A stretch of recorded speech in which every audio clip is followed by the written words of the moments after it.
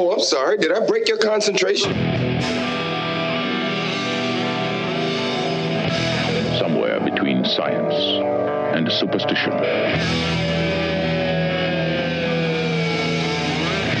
We have such sights to show you.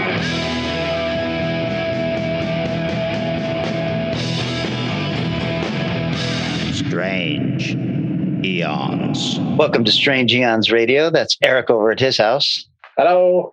That's Vanessa over at her house. Hello. And I am Kelly at my house. Vanessa, how you feeling? Great. You look amazing. I feel fucking awesome, guys. Yes, I could tell. So good. All right, you're going to be I talking definitely didn't like... have like a nap filled with sweats and shivers, so everything's really good. Vanessa's come down with something, probably monkeypox, and so we are recording separately tonight. We just got back from Crypticon, and we recorded a live episode there, and I think that our next episode will be that live episode and our thoughts on Crypticon. Yeah. So, I didn't really have anything else to talk about or anything prepared, so, how do you feel about just kind of diving into some of the stuff we saw? Yeah, nothing else interesting going on other than what we'll be, talking about for next week's episode, because that's all I did last week. So, right. Even one of the things I'm talking about is a movie that was at the festival. So, nice. Well, let me just dive into something here. I think it was last week that Vanessa, or maybe the week before, that Vanessa said she went and saw Doctor Strange in the Multiverse of Madness, and she was still trying to kind of process whether she even liked it. And I was like, that's ridiculous. And I went and saw it, and I don't know how I feel about it. Yeah, I told you. So what was it that you liked or didn't like or are confused by? Well, I first of all, I love Doctor Strange, and I love Benedict Cumberbatch, and I love all the actors, and I love all of that stuff, and I love Sam Raimi. Yeah, I thought this was just a so-so movie.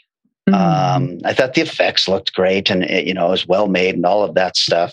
The stuff that was bothering me in the Far From Home thing with Strange should be a little smarter than this, and he shouldn't have allowed this stuff to go on with the multiverse.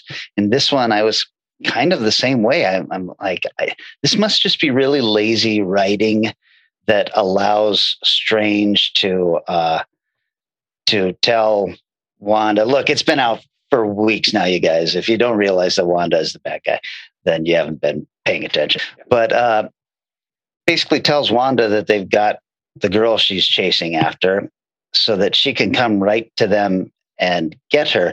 But I'm like, can't you guys, isn't your whole thing that you guys just open a door with your fingers? Can't you go wherever the fuck you want? Why not go someplace else now that she knows you're there?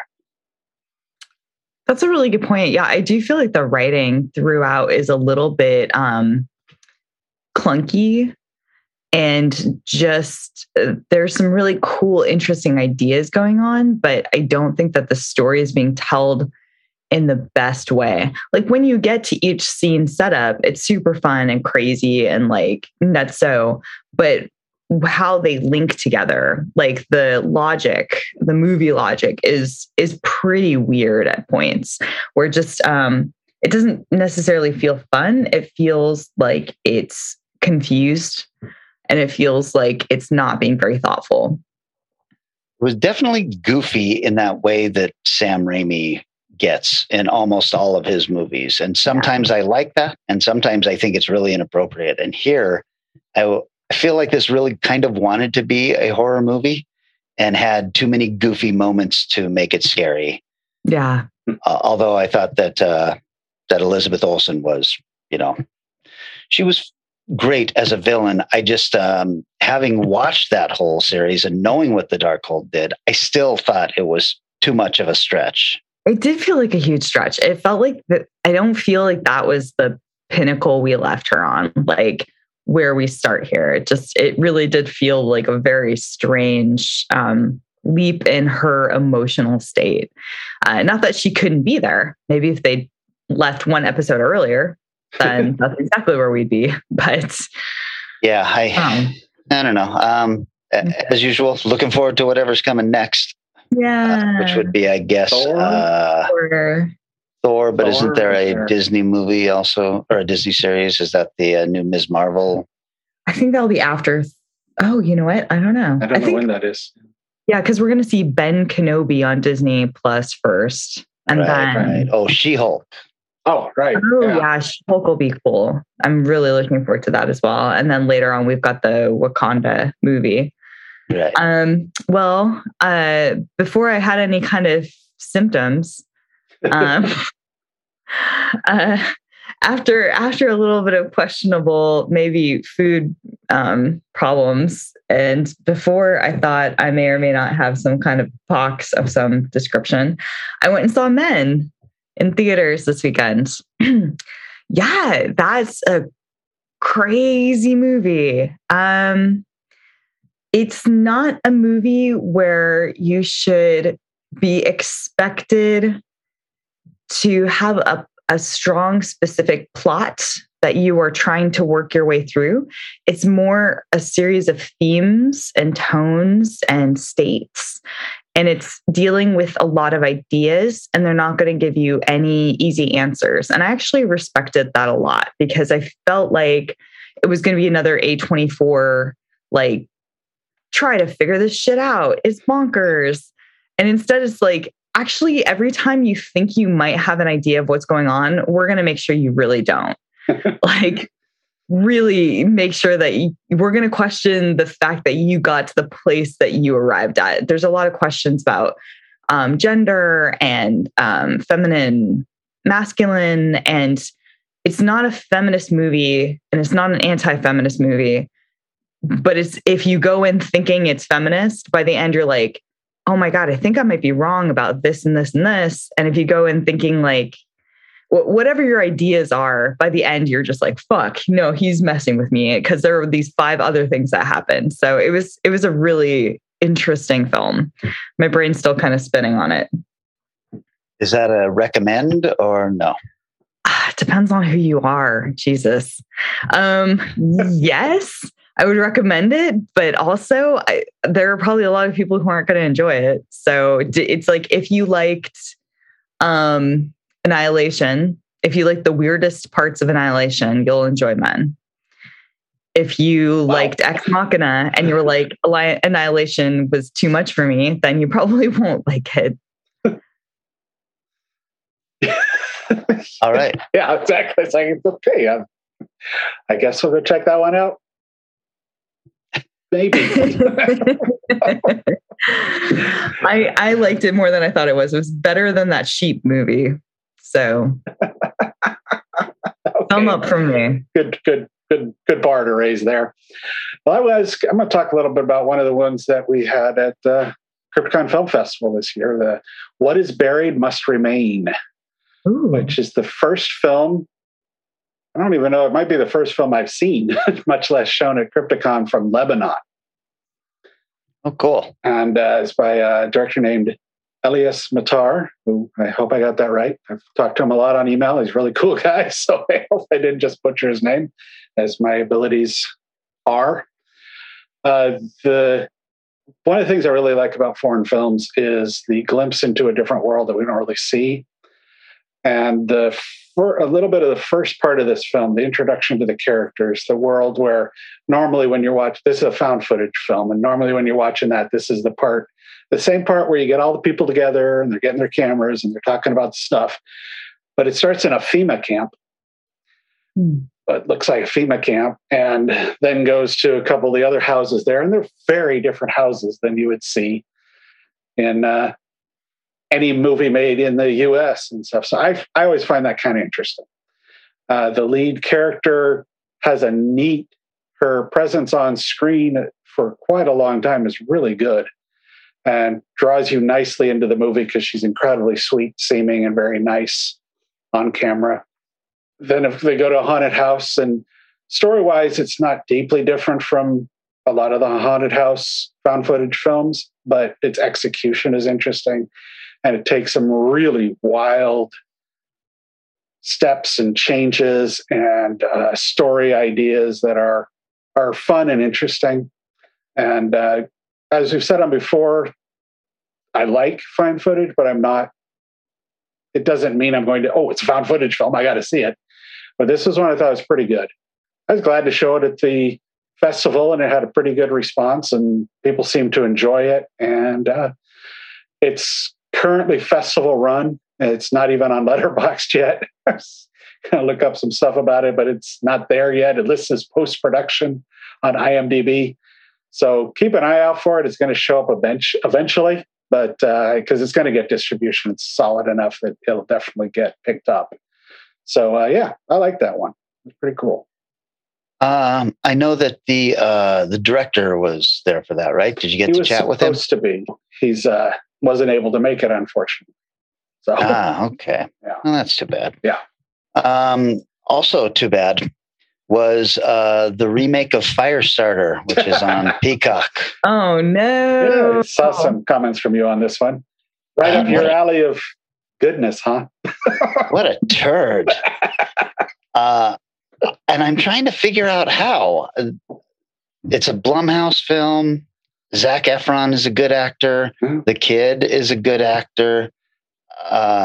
There were a couple of things that I thought were pretty decent in it. The effects, of course, are much better than the Drew Barrymore film. And also, the Drew Barrymore film is also a turd.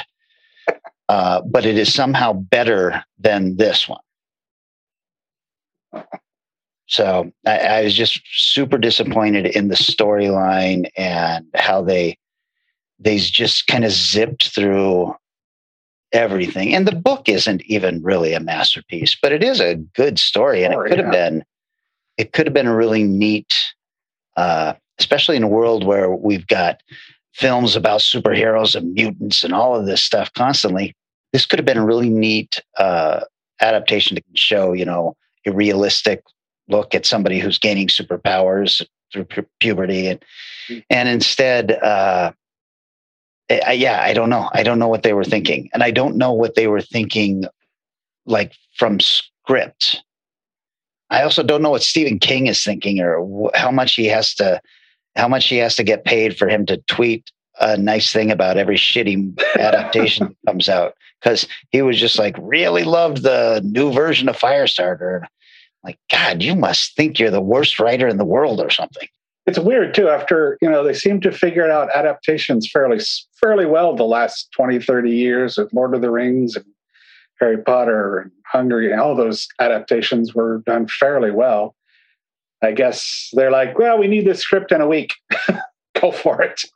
Well, something. And even it, they've adapted King pretty well lately. It and 1922 on Netflix and stuff like that. This is right up there with that Pet Sematary remake. Well, I actually saw a film that you had recommended, Kelly, that I ended up finally getting around to. And that was The Adam Project on Netflix. Oh. And it was just such a delight. That was such a wonderful movie. It was just so, I don't know, it was silly, but had pretty good writing. Definitely a kid's movie, I think, but still just fun. I didn't realize it was by the guy who did Free Guy, and that all kind of makes sense. It makes it all come together, but really, really enjoyable. Some pretty good actors in there, including Mark Ruffalo, as well as, of course, Ryan Reynolds and I'm forgetting her name, Uhura / Guardians of the Galaxy lady. Yeah. I can't think of her name right now either. I don't remember her name, but she was great. Yeah. And the kid is very good at being a young Ryan Reynolds. So yeah, I'm really pleased that you like that one. It really is a feel-good movie. Yeah, it reminds me of a lot of those like 80s sci-fi, like Last Starfighter, like, I don't know, movies where a kid finds out that there is some greater secret about the universe, and it goes on an epic adventure, and just really enjoyed it. So yeah, nice. Yeah. Still got to see that one. But I did watch another newer film, Guy Ritchie's new movie, Wrath of Man. Oh. Guy Ritchie, Jason Statham combined for the It's Okay movie of the year.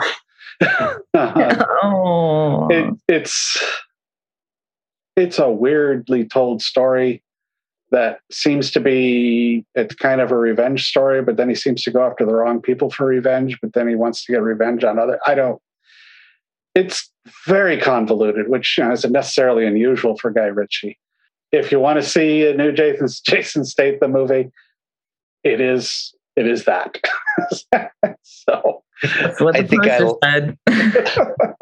I think I liked it a lot more than you did then, because I really, really liked it. Good. It wasn't bad. It's just like, it seemed like it was going one way, but then I'm like, well, why are you not? But this over here is obviously what you want to be going after, but you're going after all the people over here. But it's still a good watch. Yeah. But, is that on something streaming right now? Yeah, I think it was Netflix. Whatever it was just, there it is. Let's just watch it. So very cool. Why don't we take a break? But before we do that, let's talk about that Strange New Worlds show.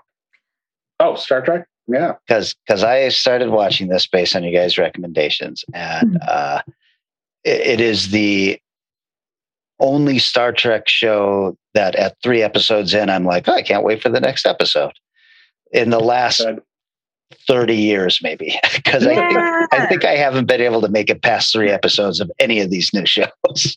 Yeah, it's really solid. Really good. It's so solid. It's the first Star Trek show in a long time that returns to an episodic format where you're also getting a perspective of different crew members. So that's the problem I have with Disco is like, it's really like one long story with like kind of little individual stories. So really it's one long story told mainly from a protagonist perspective. You're not hopping into, log from the engineer or so having the second episode be from Uhura's perspective on Strange New Worlds. It's just like so neat, so exciting. Yeah. Have you seen the 3rd episode yet? I have. Yes. Yeah. I mean, that's from largely from another character's point of view. So yeah, it does a good job. Yeah, I like the 3rd episode a lot more than the 2nd episode, and I would have liked the 2nd episode just fine, except for the shots of the Enterprise swooping through the asteroid field like the Millennium Falcon, which was just ridiculous looking. It was very long. It was also just stupid, and I was like, this didn't need to happen. Nobody expects the Enterprise to maneuver like a car. It's a big, huge battleship, and it takes some time to turn it. So, but other than that, I'm really enjoying it. And man, that guy that plays Pike is, of course, the guy who played Black Bolt in that failed Inhumans show, and he's a good actor, and he's ruggedly handsome and very charismatic and super likable. So, it took me forever to realize, because I was like, I thought Eric said Rebecca Romijn. Yes. I thought he said she was in here. And I just kept waiting for this, statuesque blonde to show up at some point, and I realized who she was. So I'm really enjoying it. The guy who plays Spock is really good. Uhura is really good. And I can't wait to see what it does. Cool. Yeah, it's great. It's really good. Yeah. Thanks, guys. I'm enjoying it. Yay! How about we take a break then, and then when we come back, we are going to be talking about wedding horror.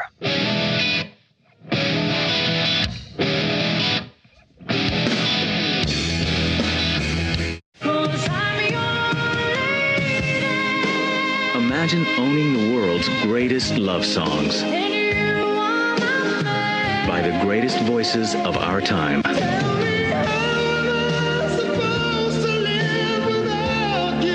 In a once-in-a-lifetime collection.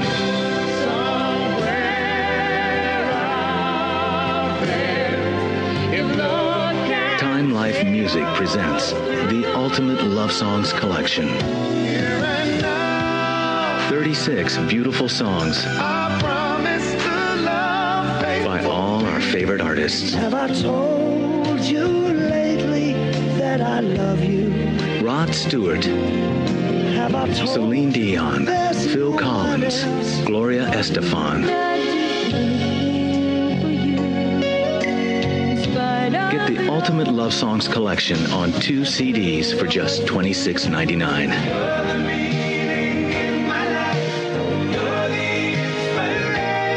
But wait, use your credit card and we'll take $10 off.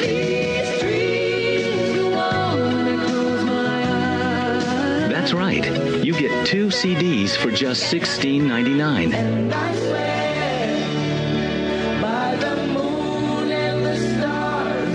Then review other romantic collections. Satisfaction guaranteed. Ultimate Love Songs is not sold in stores.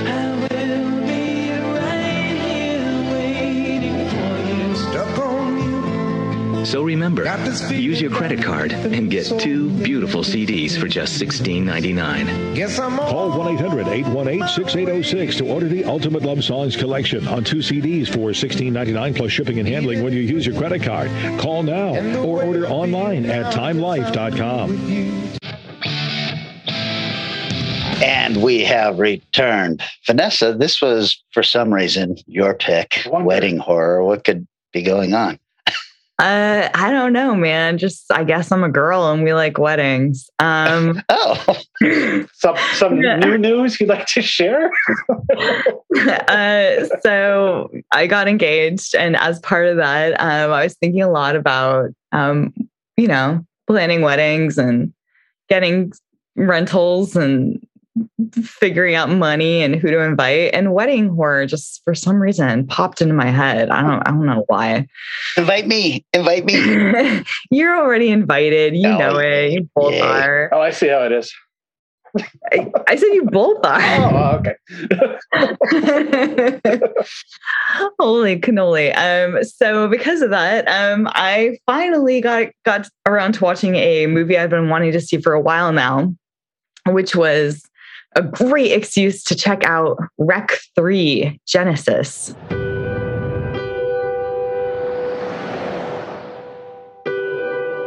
Dearly beloved, we are gathered here today to bear witness to this holy matrimony, to celebrate a love that is caring, accepting, and enduring of all things. For what God has joined together, let no man tear apart.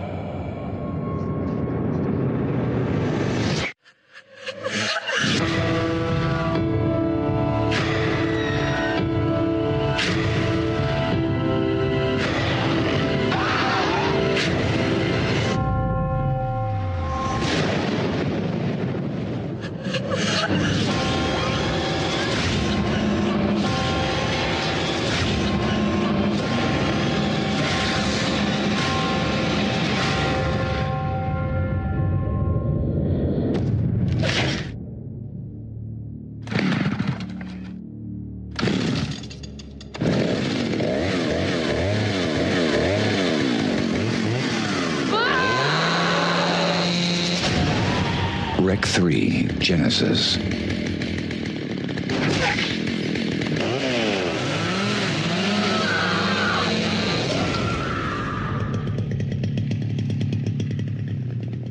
This is a movie that came out in 2012. I'm a little bit newer to the Rec series, considering I actually saw Quarantine before I saw Rec. It's fine. It's fine. And this had a Rotten Tomatoes score of 42% from critics and 27% from audience. Boo. Wow, really? Holy crap. Audience did not love this movie. The budget was 5 million euros, which comes to about 6.4 million US, and the box office was 10.1 million US. Not bad. So actually, made a little bit of money. Not crazy amounts, but enough. It's a Spanish movie. It's directed/written by Paco Plazan, who has 22 credits under his belt. You would know him from Rec and Rec 2. We also know him from Veronica, Eye for an Eye, The Grandmother, and an upcoming movie called Sister Death. It's written by a couple other people. It's partly written by Paco, but also Luiso Verdejo. 22 credits, including Rec. He got a credit, of course, for Quarantine and a lot of Spanish projects. So a lot of these people actually are mostly Spanish credits. David Gallert, who's the other writer on this, has 4 credits to his name, 2 shorts, 1 TV episode, and this. But primarily, he's known for editing. He has 53 editing credits, including Rec. There's a cat. Cat has entered the screen. Hello. One on a couch, too. Ooh, yeah, well, she's in trouble. She did something that made this room smell extremely bad. And so I'm not loving her right now. So she can be as cute as she wants. I'm not even gonna look at her. Yours is much cuter than me right now. Anyway, so that's just a little something special for all the people watching on YouTube out there. Cats galore. So this is starring kind of only 4 people who actually had photos on IMDb. Like they actually had enough credits to do that. Leticia Dolera as Clara the Bride. She has been in 66 things. All pretty much Spanish, including Veronica. She was in 389 episodes of Al Salir de Clara, lots of films, and now starring in a TV show, Vida Perfecta. So she's a pretty big TV star. Shockingly, Diego Martin, who plays Coldo, the groom, has been in 57 things, including 83 episodes of Policias and El Orzan de la Tele, 56 episodes of Aquí no hay quien viva, and currently in a TV show called Supernormal. Lots and lots and lots of Spanish TV. Shocking. And hey, guess what? Ismael Martinez, who plays the friend Rafa, he's the guy who has sex with the ladies. He's been in 79 things, including a lot of TV. He also did the stunt work for All About My Mother, which I thought was weird because I don't remember there being a lot of stunts in that. He was in Talk to Her and Day of the Beast, where he played 3 different roles in Day of the Beast. So very cool. And then Alex Monar, who plays the nephew. He's a character called Adrian. He's been in 46 things. This was kind of his second major film role.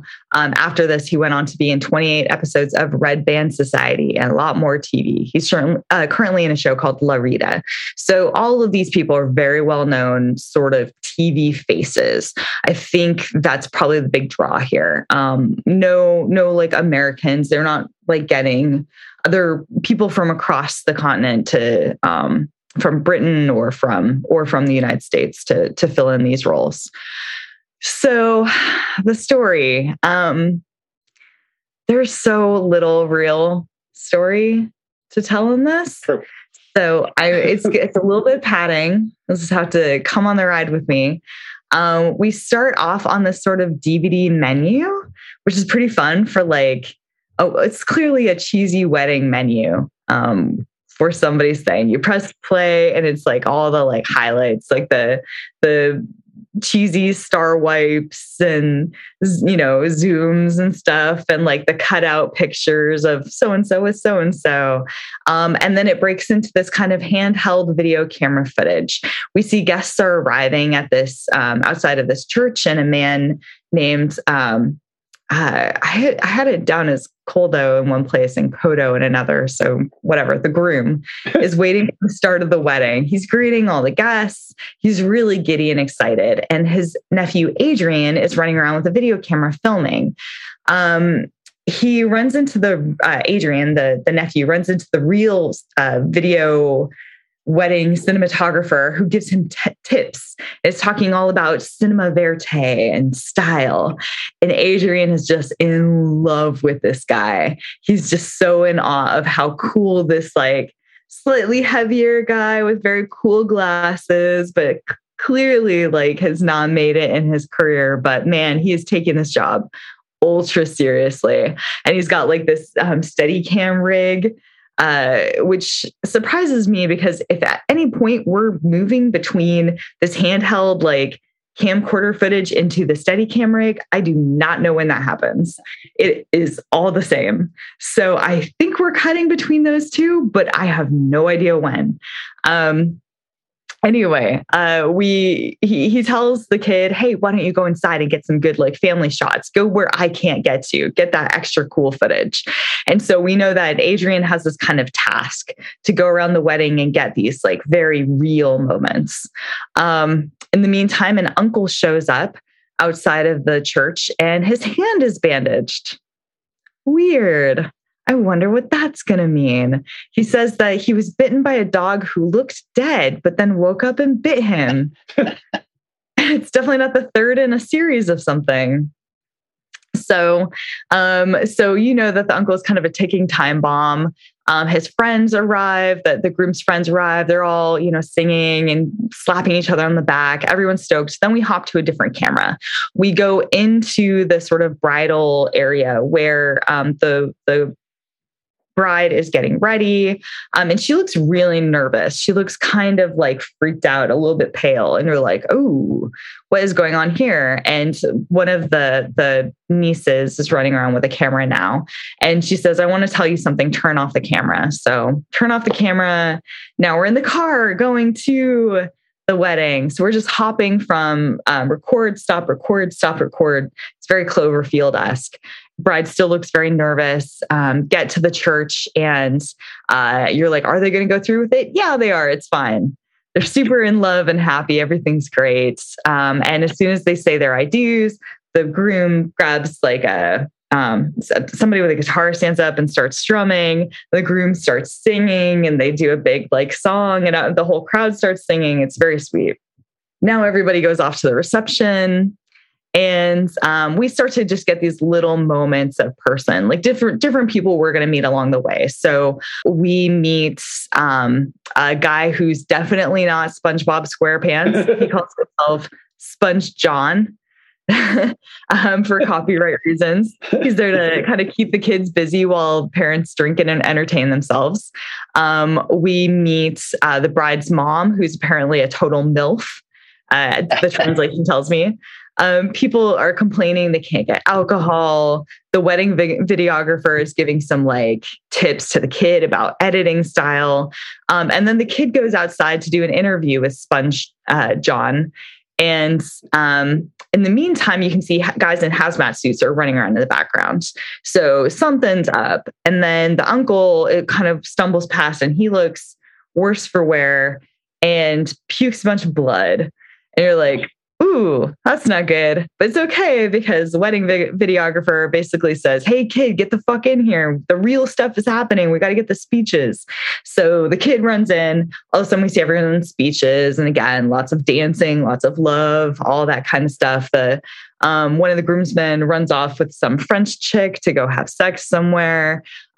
Just back to a ton of normal wedding stuff.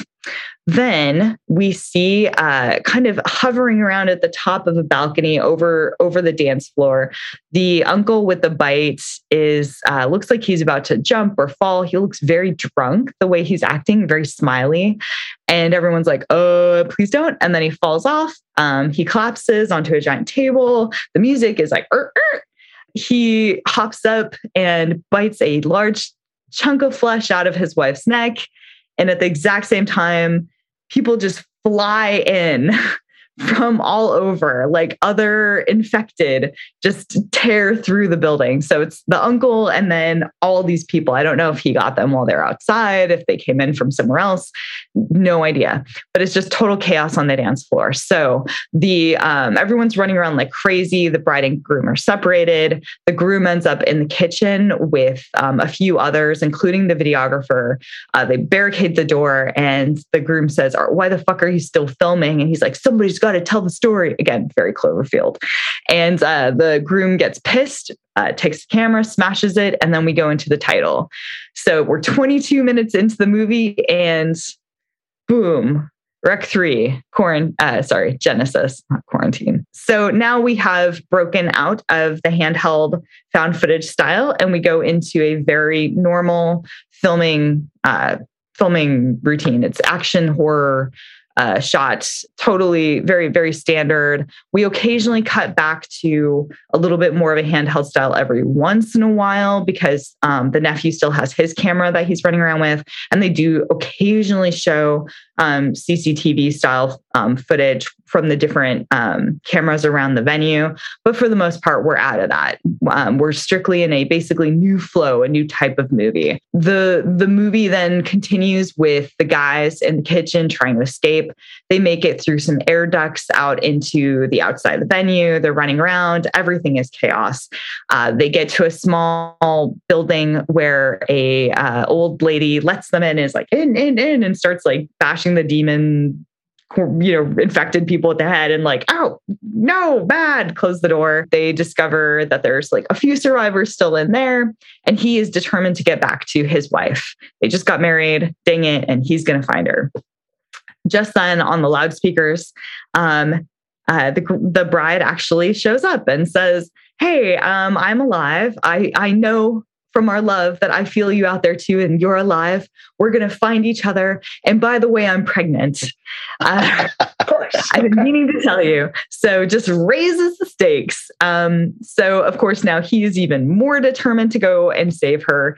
This entire venue is in this sort of medieval space. In fact, when they cut their wedding cake, they're using a big like sword.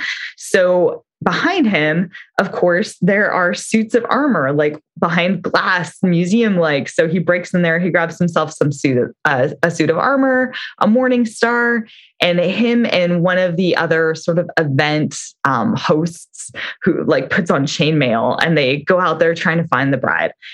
She is in this room with wherever the AV unit is, where they've got the speaker with a priest who seems extremely stunned, but he is sure that this is from the book of Genesis.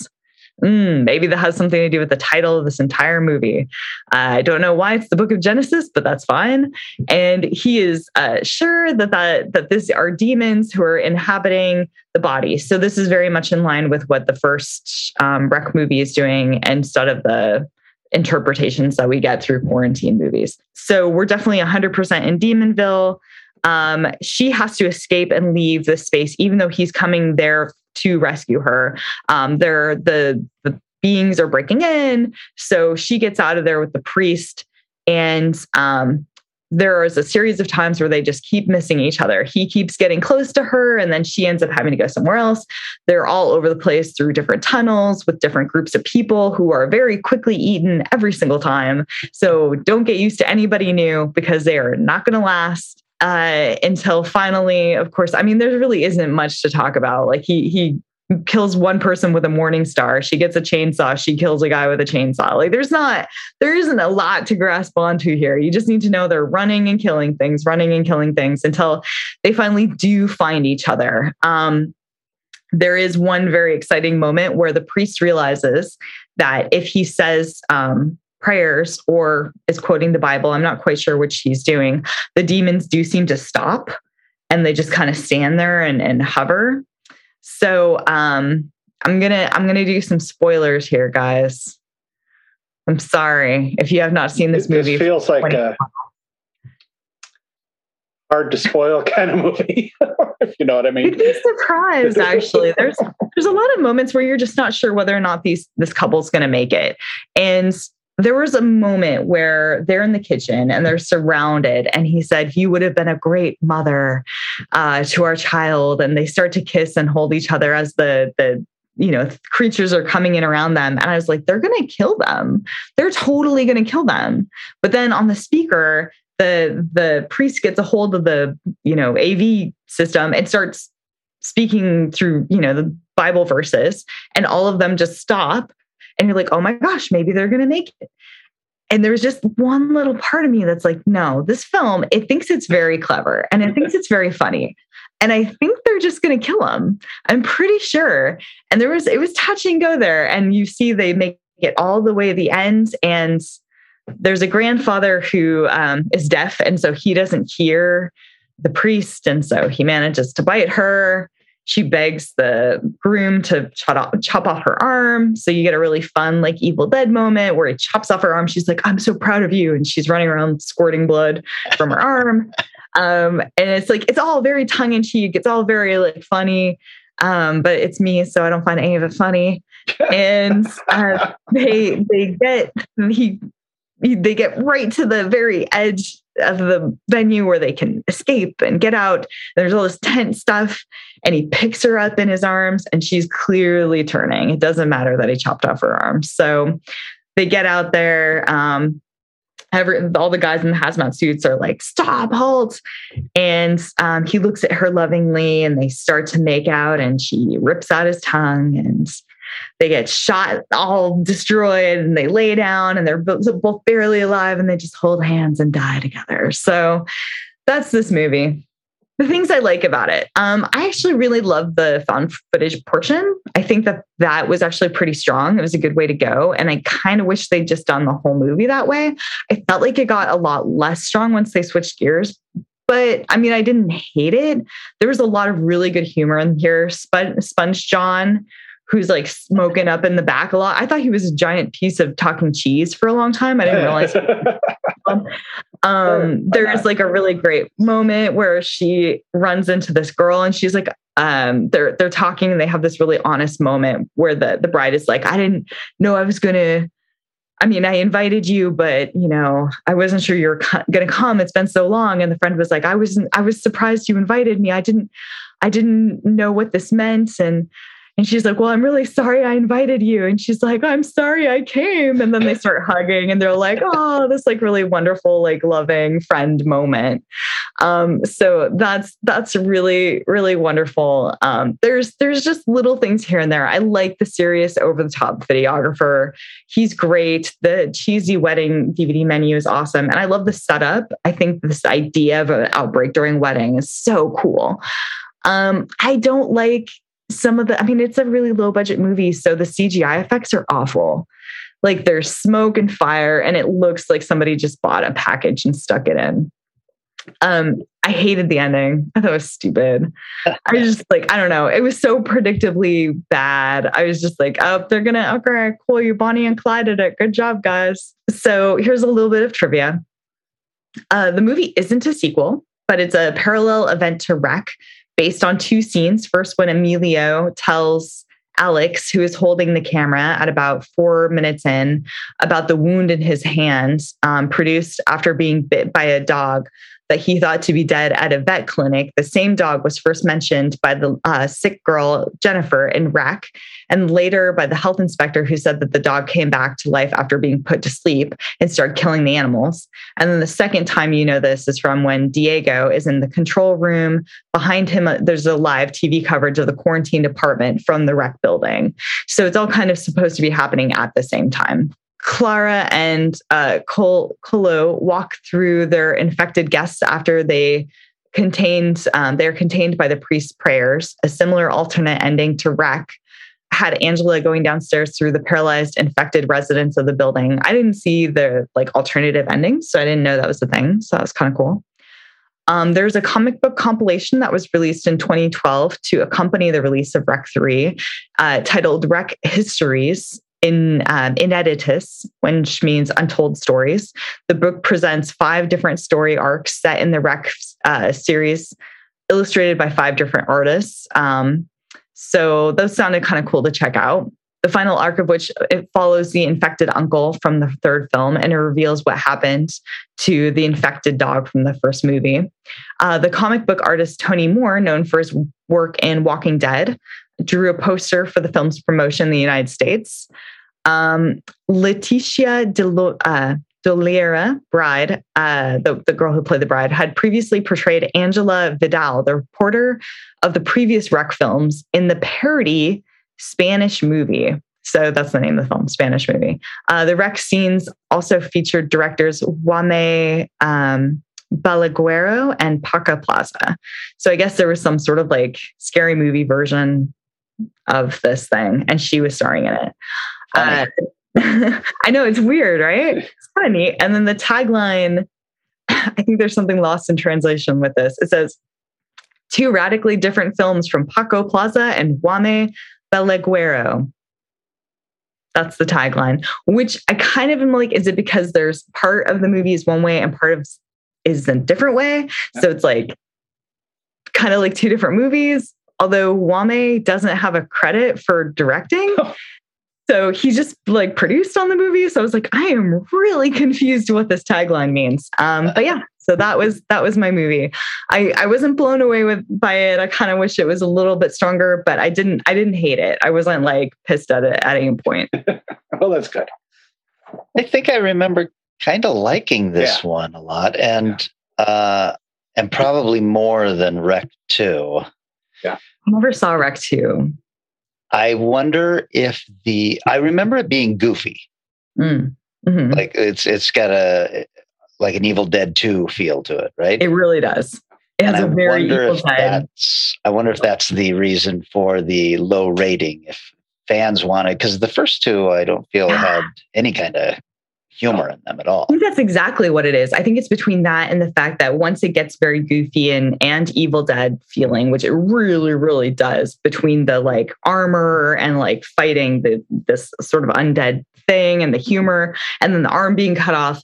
I think between that and the really bad effects, I can see people being like, what the heck? This sort of sucks. So right. I can definitely see why they would have a low rating. You're saying like 20, 30 years from now, the third one is going to be the one that people think will become the undiscovered gem, like many third films. Done. Do we know, is there a Rec 4? There was. Yeah. Isn't that like on a boat or something? That takes place on a boat. So, this won't be played on your honeymoon night while you guys are relaxing after everything. No, although, I was thinking about making a montage to play on the side of the barn of like fun, like horror movie scenes. Nice. And it would definitely be included in that. So there you go. Very cool. All righty. Let's go to mine then, which has very little humor. So we'll go with that. 2015 Demon.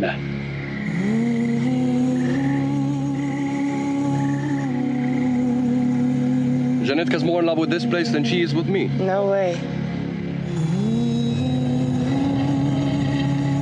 I'll show you something. We can use those original bricks. We'll have a summer house for the whole family. We'll have to do something about this barn.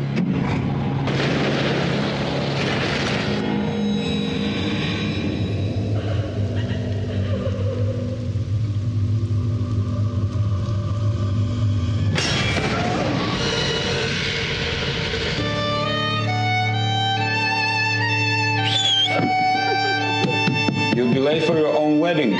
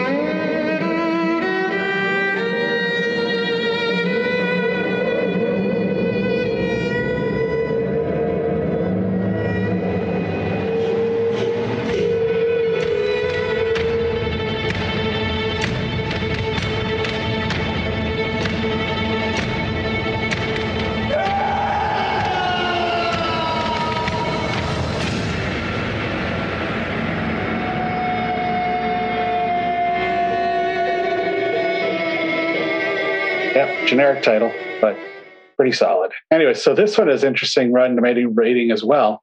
Rotten Tomato rating. Critics 92, crowd 54. Wow. Whoa, yeah. That is huge disparity. This budget, I'm not sure, but box office, it must have just been a festival thing, like 103,000. So it didn't really have a massive release. Directed by Marcin Rona, who did The Christening, My Flesh, My Blood, and a lot of TV. The writers were the director and Paweł Maslona, who did Panic Attack and The Mire. Let's say, I'm not going to do a lot of stars because this is a Polish film and the names are wow. So we'll see how this goes. Ile Tiran plays the lead there, and it's The Pursuit of Unhappiness was one of his films. The Red and the Giving, Escape from Warsaw. All right, here we go. Agnieszka Zolowiecka, who was also in The Mire, Silent Land, Shared Love, and Andrzej Gabrowski was in The Mire.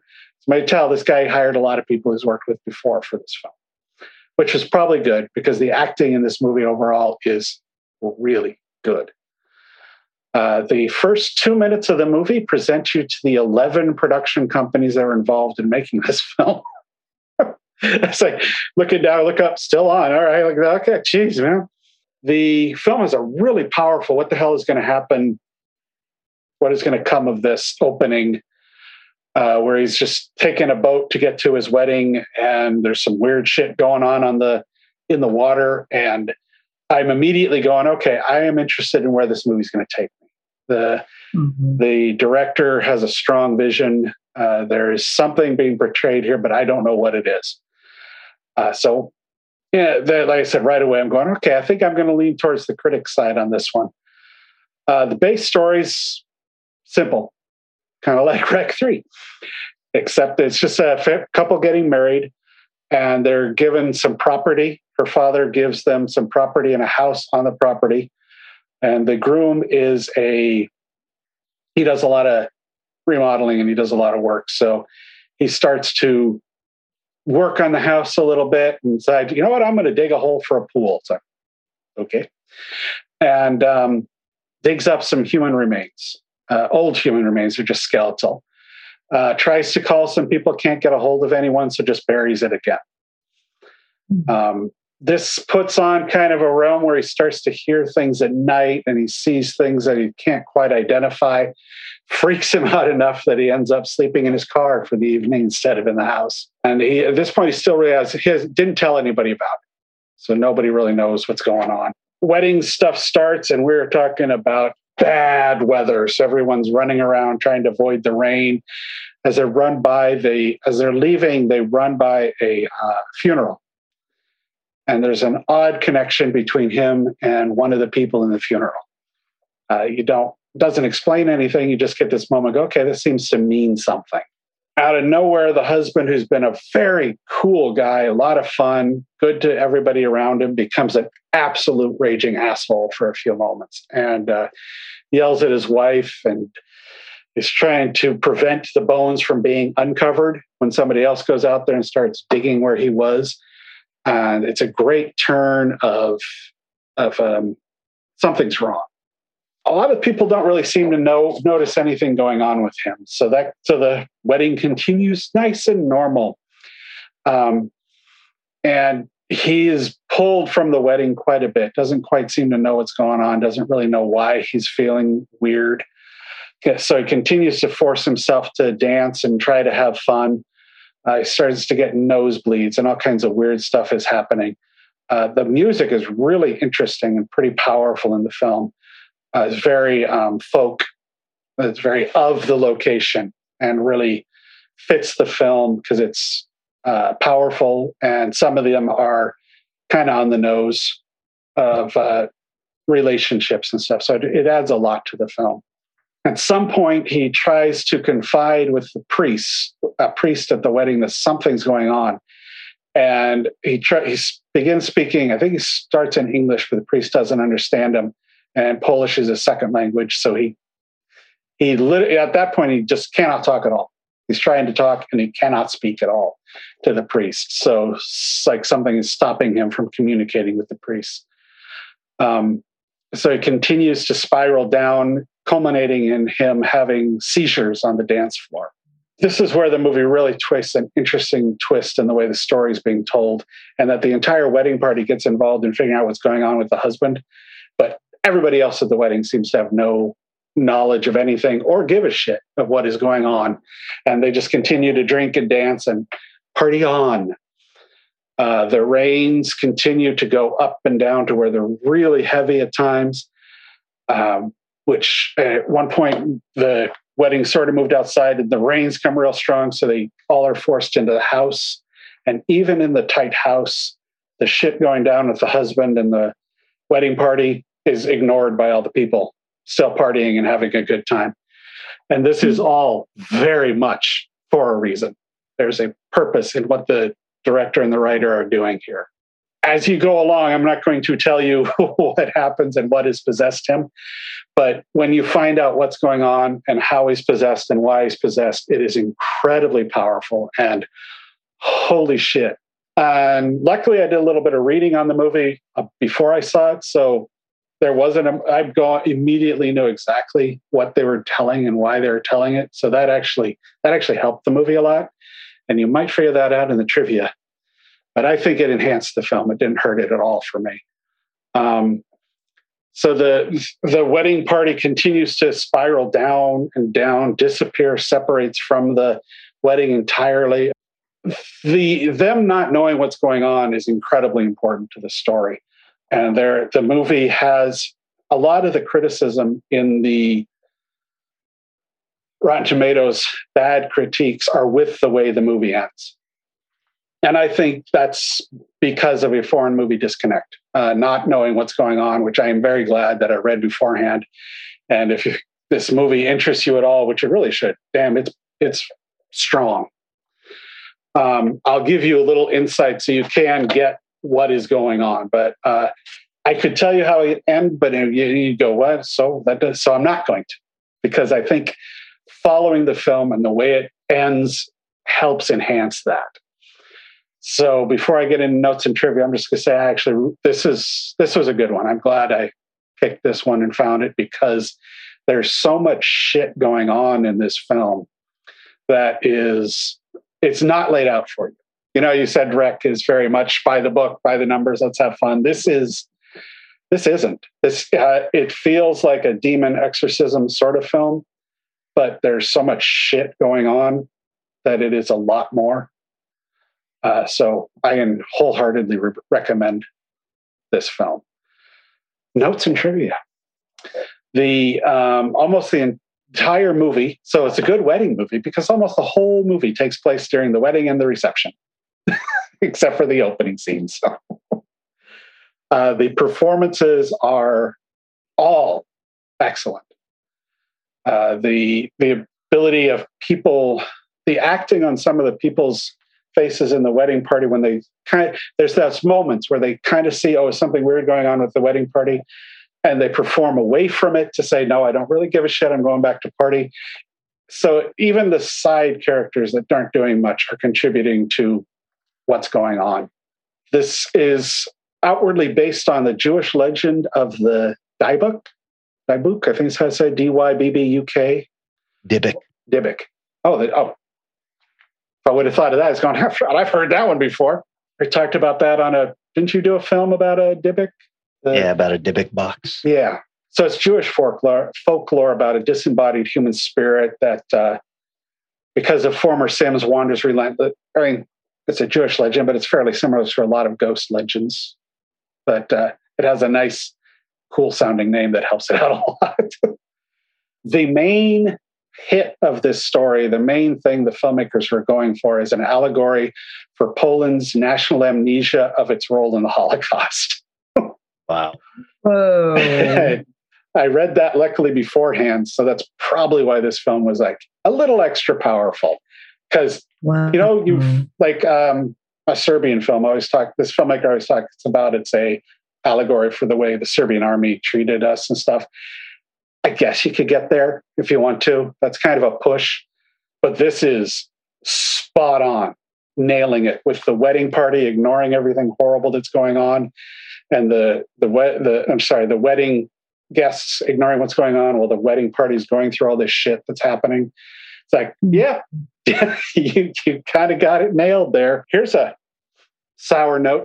While the film was showing at a Polish film festival in 2015, the director killed himself in the hotel outside where it was screening. Yeah. What?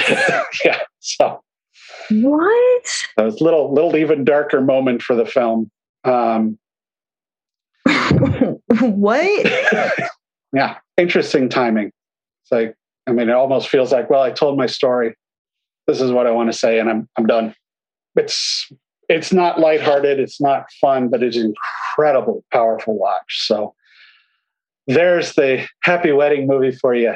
Demon 2015. Watch the people drink, party, and dance. That sounds incredible.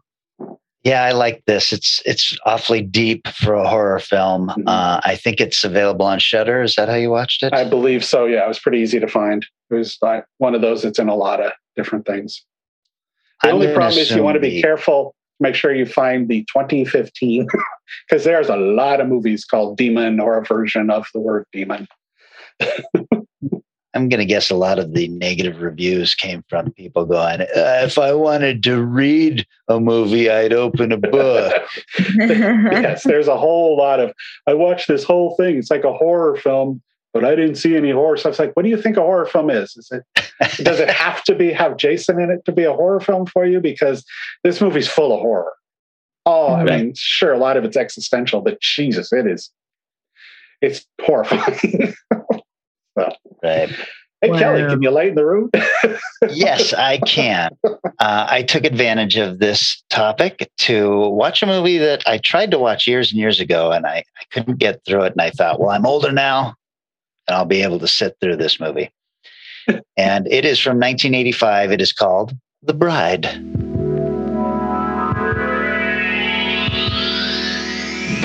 He desired something beyond love.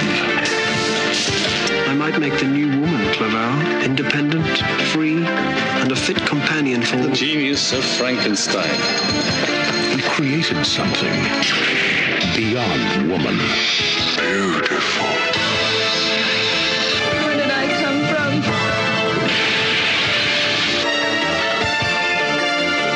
She'll break a few hearts, will she not?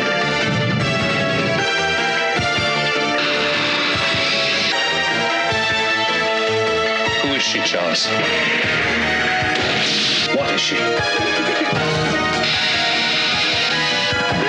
You must obey me. I will not obey you. You didn't create me. You didn't create me. As a matter of fact, I did. Sting. Jennifer Beals. The Bride. It's a little on the nose. Yeah. Budget of $13 million. Box office of $3.6 million. Oh, shit. Rotten Tomatoes critics. I didn't realize it did that poorly. Yeah. Rotten Tomatoes critics have it at 29%, and the audience agrees with them. 33%. It was directed by Frank Radham, who directed Quadrophenia, The Lords of Discipline, and the movie K2. And it was written by Lloyd Fonvielle, who wrote The Lords of Discipline. He also wrote Cherry 2000 and the Brendan Fraser, The Mummy. And, of course, is based on Mary Shelley's novel, Frankenstein. It stars Sting. Quadrophenia, Dune, Lock, Stock, and Two Smoking Barrels, the singer of The Police. It also stars Jennifer Beals, who was in Flashdance, Devil in a Blue Dress, recently The L Word, and very recently The Book of Boba Fett. Mm-hmm. Oh, yeah. Clancy Brown, 308 credits, including Highlander, The Adventures of Buckaroo Banzai Across the Eighth Dimension, Shawshank Redemption, tons of voiceover work as Lex Luthor, Mr. Krabs, Destro, and Razar. He is almost unrecognizable as Victor, the monster. For some reason, the monster's name is Victor. Huh. And it also stars David Rappaport, a very famous little person, 41 credits, mostly television, but you would probably remember him as Randall from Time Bandits. Oh. He took his own life in 1990. Mm-hmm. And in a very small part, a very young Cary Elwes shows up. He is a complete prick in this, and then 1 year later becomes Wesley in The Princess Bride. Neither of you have seen The Bride, I'm guessing. No. The movie opens up and I was like, holy shit, what have I been missing? It is this amazing scene of Dr. Frankenstein, this time called Charles for some reason. In fact, for no reason. Charles Frankenstein. And he's going through the process of bringing the bride of Frankenstein to life. So the monster is already there, and it basically just expects you to kind of understand, remember the whole Frankenstein story? Well, this is a kind of remake of the Bride of Frankenstein.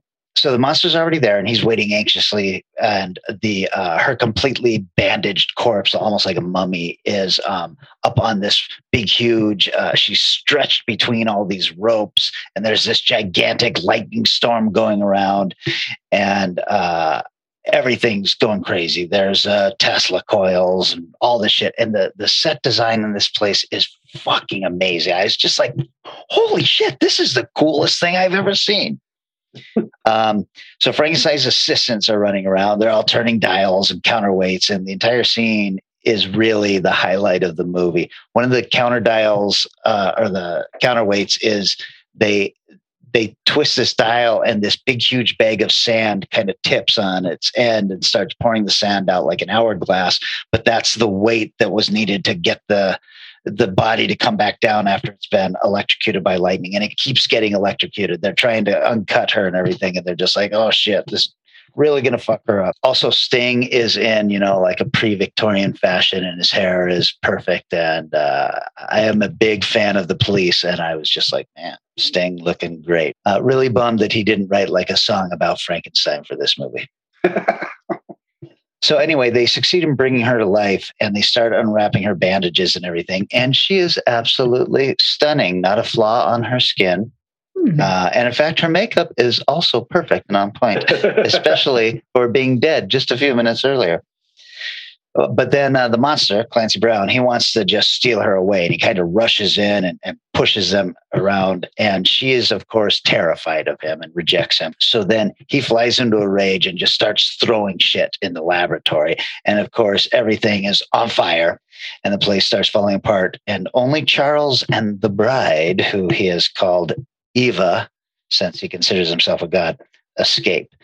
The monster and his assistants all perish in the fire. Or do they?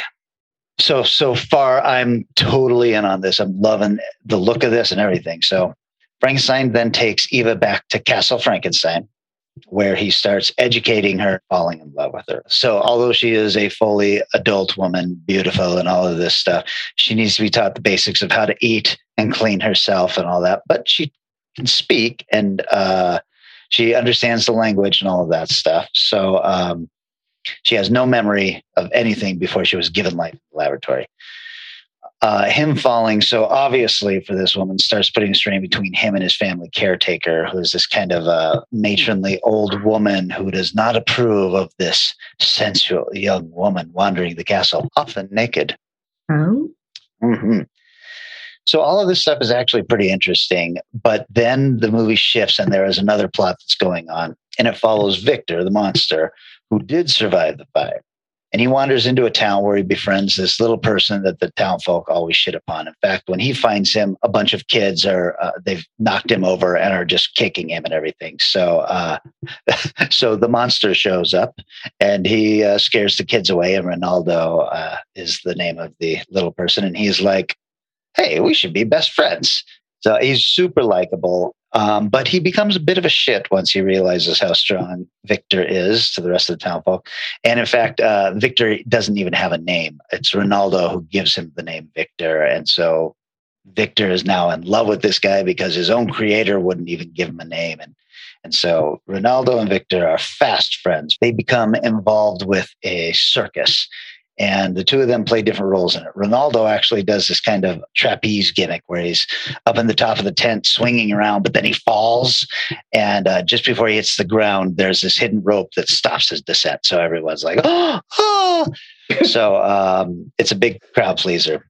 And I think that Victor is basically just acting as like custodian. So in our other story, Eva has been learning at this ridiculous rate of speed, and Charles asks her to marry him. And then at their engagement party, he starts getting very jealous because she is king shit at this party. Everybody just falls in love with her immediately. She's super smart and charms the pants off of all of these royals and everything who have come to see her. And she actually trips Charles up on a question that somebody had asked, and he answers incorrect. She gets right. And so he's pissed off at her.